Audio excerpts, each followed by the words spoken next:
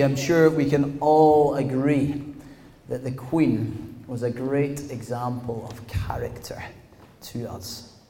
That she was a dutiful queen. That she was a servant. Here's what she was asked, or what she asked the country to pray when she was crowned in 1952. Pray for me, that God may give me the wisdom and strength to carry out the solemn promises I shall be making, and that I may faithfully serve him and you all the days of my life. She never seemed to move away from that conviction, despite living through some of the greatest changes of all time. I mean, she was born before the invention of colour TV, and when a state visit would have taken 10 weeks to just get there if she was going to Australia. Now you can get there in a day and you can keep up to date with people in real time with a device at the end of your arm. When she took the throne, people trusted institutions. From the monarchy and government to their local schools, doctors, churches. Now people splice Google searches together and come up with their own heart's desires and ideas. She has watched as the nation has turned from prayerfulness in schools and national services to secular and agnostic political correctness. And yet, she has remained steady, constant. And in fact, in almost every tribute I've read, and I'm sure that you're the same, this week she was described as a steady presence through it all. Even 45 years ago, the Queen was recognised this way. The poet Philip Larkin wrote this for her Silver Jubilee. In times when nothing stood, but worsened or grew strange, there was one constant good. She did not change. Things worsened, things got strange, we can say that for sure. She remained steady. She lived a life of integrity, but how did she do it? How is it that people can live a life that is true to what they have set out to do, that has integrity? Two things, I think. One, she stood on the firmest of ground, on what she called the bedrock of her life, the teachings of Jesus Christ. That's the first thing. Second thing, she set her gaze to her true home. Here's what she said at the gathering of the Commonwealth Secretariat in 2011. We are just passing through. Our purpose here is to observe, to learn, to grow, to love. And then we return home.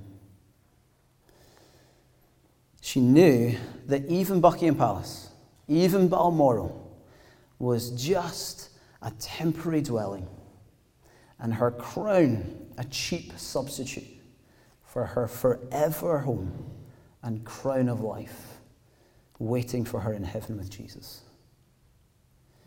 So there you have it. She could remain steady and clear and full of unwavering conviction because she stood on the bedrock of Jesus' teachings and set her gaze beyond this existence to her true home with him in heaven. The name of our series in Peter's second letter to the out of place is Looking for Home. Perhaps you've been looking for home and you've just never truly quite found it. Some things seem like they might be, but they never really satisfy. You never really feel like you're truly yourself. Well, that's because all of these other things are our temporary dwellings.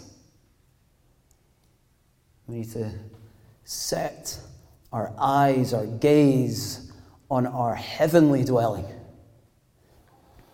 So we're going to open up today in chapter 1 of 2 Peter. It's near the end of your Bibles and not far away from that last book, Revelation. If you're unfamiliar with the Bible, do turn to it, 2 Peter chapter 1, and we're going to start in verse 12. It says this, "So I will always remind you of these things, Even though you know them and are firmly established in the truth you now have. I think it is right to refresh your memory as long as I live in the tent of this body, because I know that I will soon put it aside, as our Lord Jesus Christ has made clear to me. And I will make every effort to see that after my departure you will always be able to remember these things.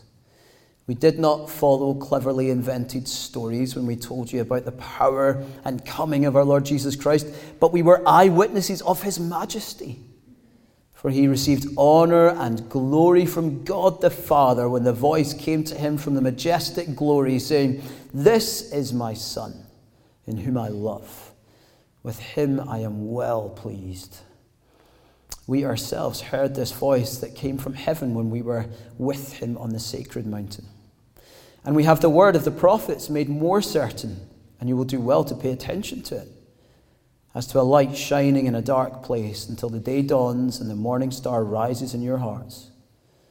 Above all, you must understand that no prophecy of Scripture came about by the prophet's own interpretation, for prophecy never had its origin in the will of man, but men spoke from God as they were carried along by the Holy Spirit. Our 5-year-old really doesn't appreciate it when I tell her something that she already knows. "I know, Daddy." Oh. Okay, I'm sorry. Maybe some of you feel like that when we get up here and we say things to you that you already know. "I already know this." Maybe just switch off, think, "Oh my goodness, here he goes again." But Peter reminds us here that one of the keys to a godly life for out-of-place Christians is gospel repetition. To be reminded of who Jesus is to you again and again and again. The scattering of churches that Peter writes to is a tiny minority where they are. And they're wondering, how is it that I could possibly live a faithful life to God when I'm so outnumbered? When everything around me is saying something different? How am I supposed to do that? And Peter's answer is not a 10-step strategy towards a godly life. It is simple. He reminds them of who they are now because of Jesus. Some people want new knowledge from the preacher every week to satisfy their intellectual appetite. Some would like it all a bit more entertaining, funny even. All the best with that. You might even consider leaving for another church if we're a bit Liz Truss and not enough Barack Obama. You want good communicators. You want entertained. You want intellectual stimulation. We're going to give you Jesus. Imagine the scene. Johnny Rennie, good lad, he's been preaching. And you have gone to lunch with some people afterwards on that Sunday. And you get around the dinner table, you're having a good old chat, and someone says, "What do you think of the sermon today? How did Johnny get on?" Now, there are two ways that you can answer this question. One is to give Johnny a good old assessment. "Well, I find him a bit boring here, but wasn't that exciting when he was talking about that thing? That was hilarious. I remember he said that thing, and wasn't that good?" I'd say he's like 5 out of 10, 6 out of 10, something like that. I'd give you a 10, mate, but you know. Or you could say, your conversation could be around how God has spoken to you through his preaching. How has God changed me? What am I going to do in response to the word preached? That's a totally different way of assessing the preach that morning. The first,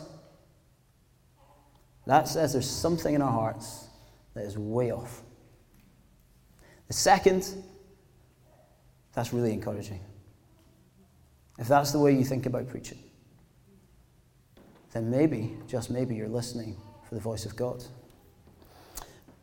Often when we ask those kind of questions, people are still not living out what was preached the week before, what Lewis taught last month, Dennis or Jonathan taught in the summer, what I've been preaching for the last few years. We need gospel repetition, as well. Gospel repetition dug deep down into our hearts in such a way that it actually changes us. The great reformer Martin Luther said this in his commentary to the Galatians, that it is most necessary to know this article well. He's talking about the gospel. Teach it unto others and beat it into their heads continually. Maybe not the language I would use, but it gets the point across. We don't need new intellectual stimulation or entertaining stories. We need to continually hear about the Jesus who transforms us into his likeness. Look at verses 13 and 14. Peter is so concerned that this message is constantly repeated that he wants to make sure that it's down in black and white before he dies. A threat that was very real, and in fact, we know probably happened pretty soon after this when he was martyred upside down on a cross, was coming. And he wanted to make sure that these people he loved, scattered across what is now modern-day Turkey, had heard the most important things that he has to say to them. And what was the most important things that he had to say to them? It wasn't some newfangled, amazing intellectual insight. It was Jesus. I just want you to know Jesus. I want you to know about his life, his death, his resurrection, his ascension, his pouring out of his Spirit, that he's coming back soon in glory. These churches are in a tough spot.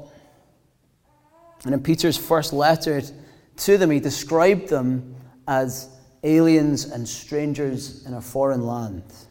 They are like refugees in a place that is increasingly difficult to call home. That's why Peter calls his temporary body here in this world a tent, verse 13.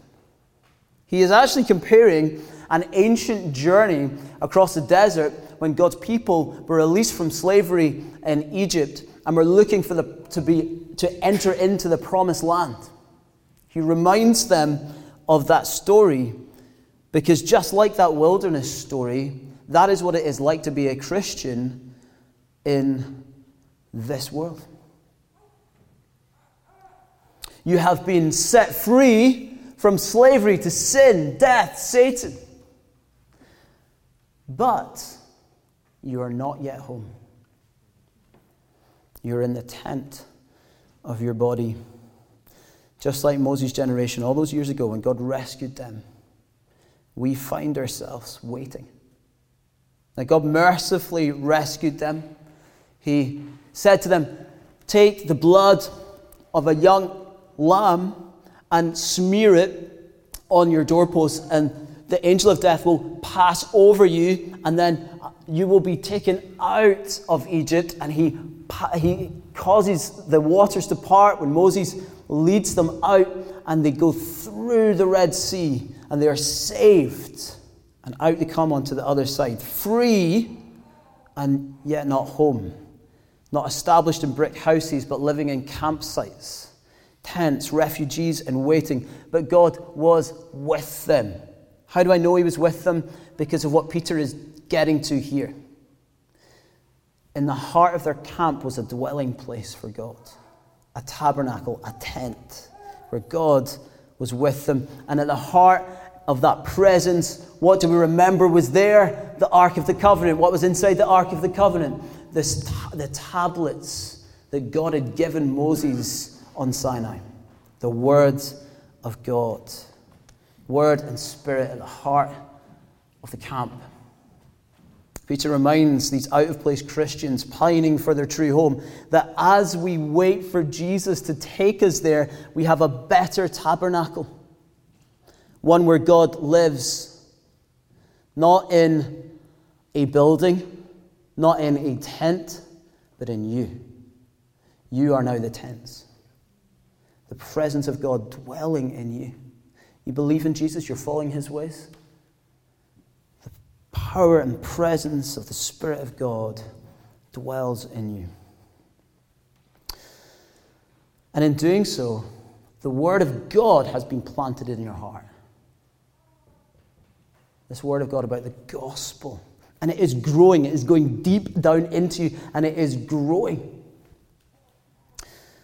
These words have been planted in our hearts, and Peter wants these guys to know, and he wants you, and God wants you to know now, that those words are sure, words that can be relied on, a trustworthy message repeatedly spoken over and over again and affirmed by the Holy Spirit.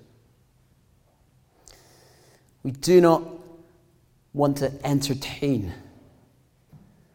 We want the good news of Jesus repeated to us again and again. Lindsay and I dated for 5 years long distance, Nottingham to Glasgow. Sometimes not seeing each other for weeks. And I'm sure some of you can identify with that kind of frustration, especially when loved ones were separated from us who maybe lived far away or were in care homes during the pandemic. It's infuriating at times. Zoom and phone calls, well, they just don't cut it, do they? I'm so glad that we're beyond that now. And hopefully it doesn't return. But here's something weird that I did. When we were long distance, when we were getting back together, when we were meeting up again, I would kind of picture when we would meet up again, whether they were coming off a train or I was driving down, getting out of the car, coming into the house. I would imagine what I'm going to say and do when I see Lindsay again. I'm kind of rehearsing it in my mind, right? Lindsay used to think this was so weird. She kind of knew I'd be doing it, and she'd kind of laugh at me. That was kind of weird. But can I encourage you that we should be people who are rehearsing our reunion, rehearsing our homecoming, thinking and dreaming of that moment when we come face to face with Jesus.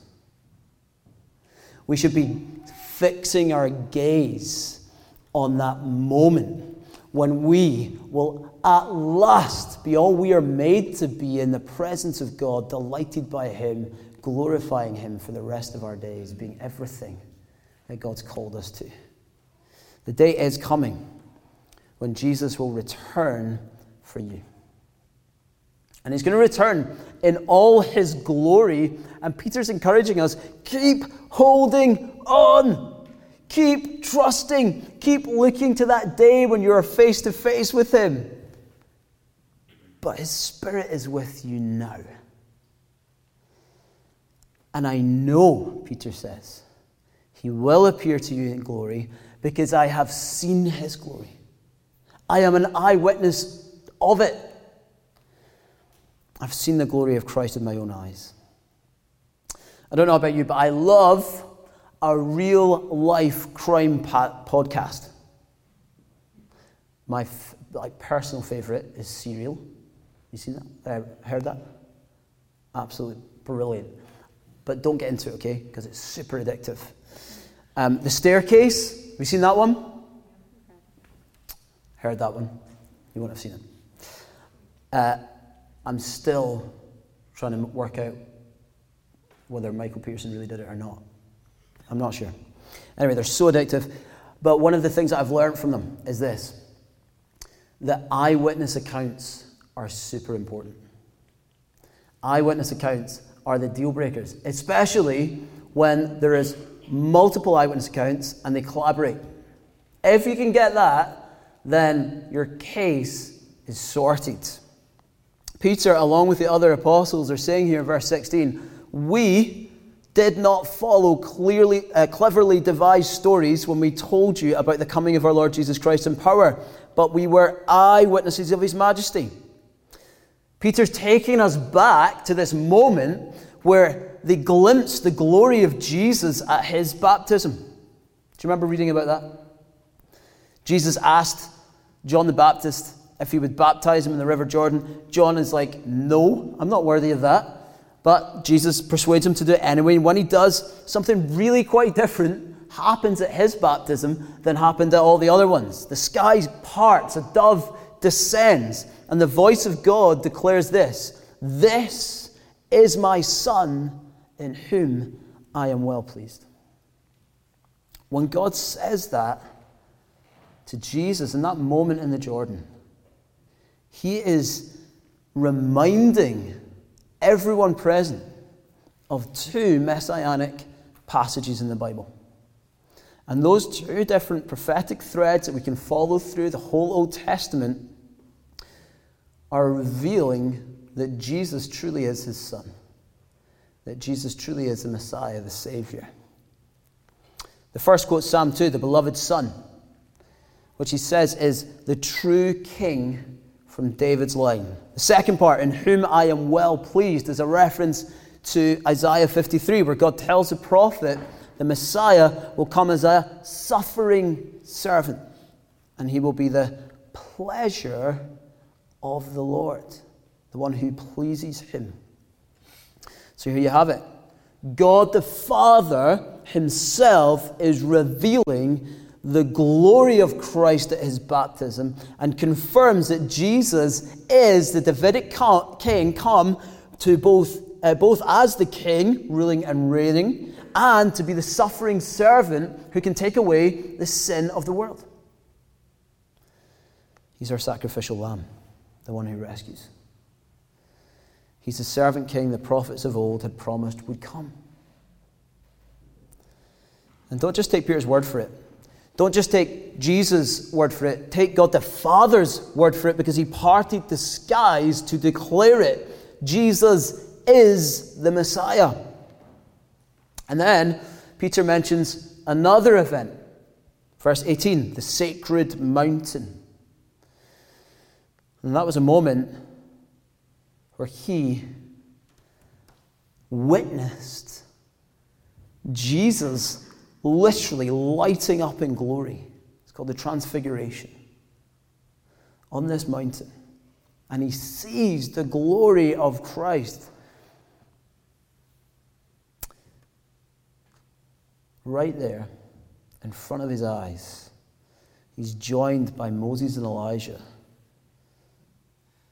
And now, with these two people who sum up in many ways the law and the prophets, Moses and Elijah, they're like representatives of the law and the prophets. Here are bodily representatives of that. So you've got Moses the lawgiver and Elijah as Israel's greatest prophet. And so what's happening here? Not only are we seeing that Jesus is the glory of God, we're also seeing that the Word of God is affirming this. The star witness here is the Word of God. You see how both of Peter's experience of the glory of God were fulfillments of Scripture? And that is what he's driving at. Jesus is the one we can truly rely on. He is the unbreakable Word of God. Peter's saying, look, I'm telling you, I've seen his glory. I know he really is the Messiah of the Scriptures. And he's come in the flesh. But don't think that because Jesus came into the nitty-gritty of life, don't think that because he came into our real existence, our real life experience, that somehow that could mean that his glory couldn't come. Don't think that that is somehow making it lesser than some transcendent experience that you and your culture are expecting to see. Because even coming in the flesh, he reveals that he is the glory of God. In other words, heaven's glory has come through Christ. You don't need that great transcendent experience where you kind of float up into the clouds, because Jesus has come near, heaven has come near, the kingdom of God has come here into your experience. Everything changes when we realize that all of God's promises find their yes and their amen in Jesus. Jesus has always been the main character of the Bible. Always. And when we see that, everything changes. The lights shine into our fuel poverty. The light shines into uncertainty, into parenting while holding down a demanding job, into a cancer diagnosis, into a relationship breakdown. I urge you, be reminded of this simple truth. God's word is more reliable than any other message. And it points to a Savior who has come to rescue you and take you home to glory, and his name is Jesus. Some of that might all sound complicated to you. It's pulling different threads of the Bible all together. But ultimately, that's what it's saying. Jesus is the Savior of the world. He has come in his glory, and you can rely on him to return and take you home. The great author C.S. Lewis said it this way: I believe in Christianity as I believe that the sun has risen, not only because I see it, but because by it I see everything else. Do you notice that in verse 19? God doesn't require our circumstances to be bright. He doesn't require our circumstances to be good before he shines into a dark place. In fact, if you're in a dark place right now, you are prime for the light to shine into your darkness. It doesn't rely on you, it relies on Jesus, who has come, his light has broken in, and you just need to ask. Feeling gloomy? Turn to God's word and receive the gospel of light and be filled with his presence as a tent who is awaiting your true heavenly home. If we want to follow the example the Queen has left us, living a life that stands on solid ground and remains constant and focused throughout, keep the gospel on repeat. Keep telling yourself, preaching to yourself the gospel. And keep planning your reunion with Jesus. Keep planning that moment of homecoming. Keep your gaze fixed on him.